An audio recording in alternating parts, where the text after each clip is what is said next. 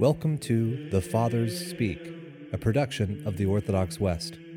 Each day, Father John Fenton reads a selection fitted to the Western liturgical calendar from one of the Fathers of the Church.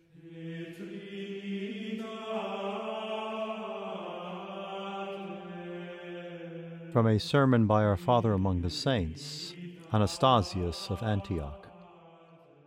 Christ, who has shown by his words and actions that he was truly God and Lord of the universe, said to his disciples as he was about to go up to Jerusalem, "We are going up to Jerusalem now, and the Son of Man will be handed over to the Gentiles and the chief priests and the scribes to be scourged and mocked and crucified."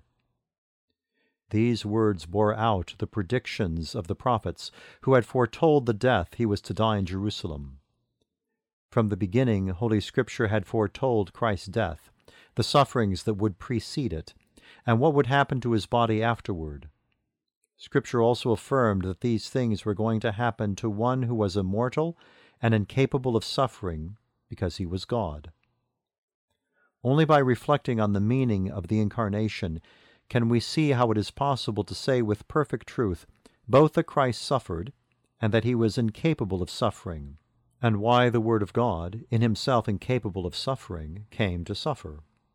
In fact, man could have been saved in no other way, as Christ alone knew and those to whom he revealed it. For he knows all the secrets of the Father, even as the Spirit penetrates the depths of all mysteries. It was necessary for Christ to suffer.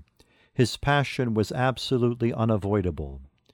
He said so himself when he called his companions dull and slow to believe because they failed to recognize that he had to suffer and so enter into his glory. Leaving behind him the glory that had been his with the Father before the world was made, he had gone forth to save his people.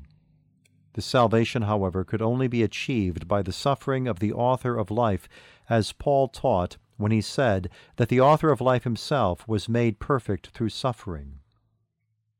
Because of us, he was deprived of his glory for a little while, the glory that was his as the Father's only begotten Son. But through the cross, this glory is seen to have been restored to him in a certain way in the body that he had assumed. Explaining what water the Savior referred to when he said, "He that has faith in me shall have rivers of living water flowing forth from within him," John says in his Gospel that he was speaking of the Holy Spirit, which those who believed in him were to receive, for the Spirit had not yet been given because Jesus had not yet been glorified.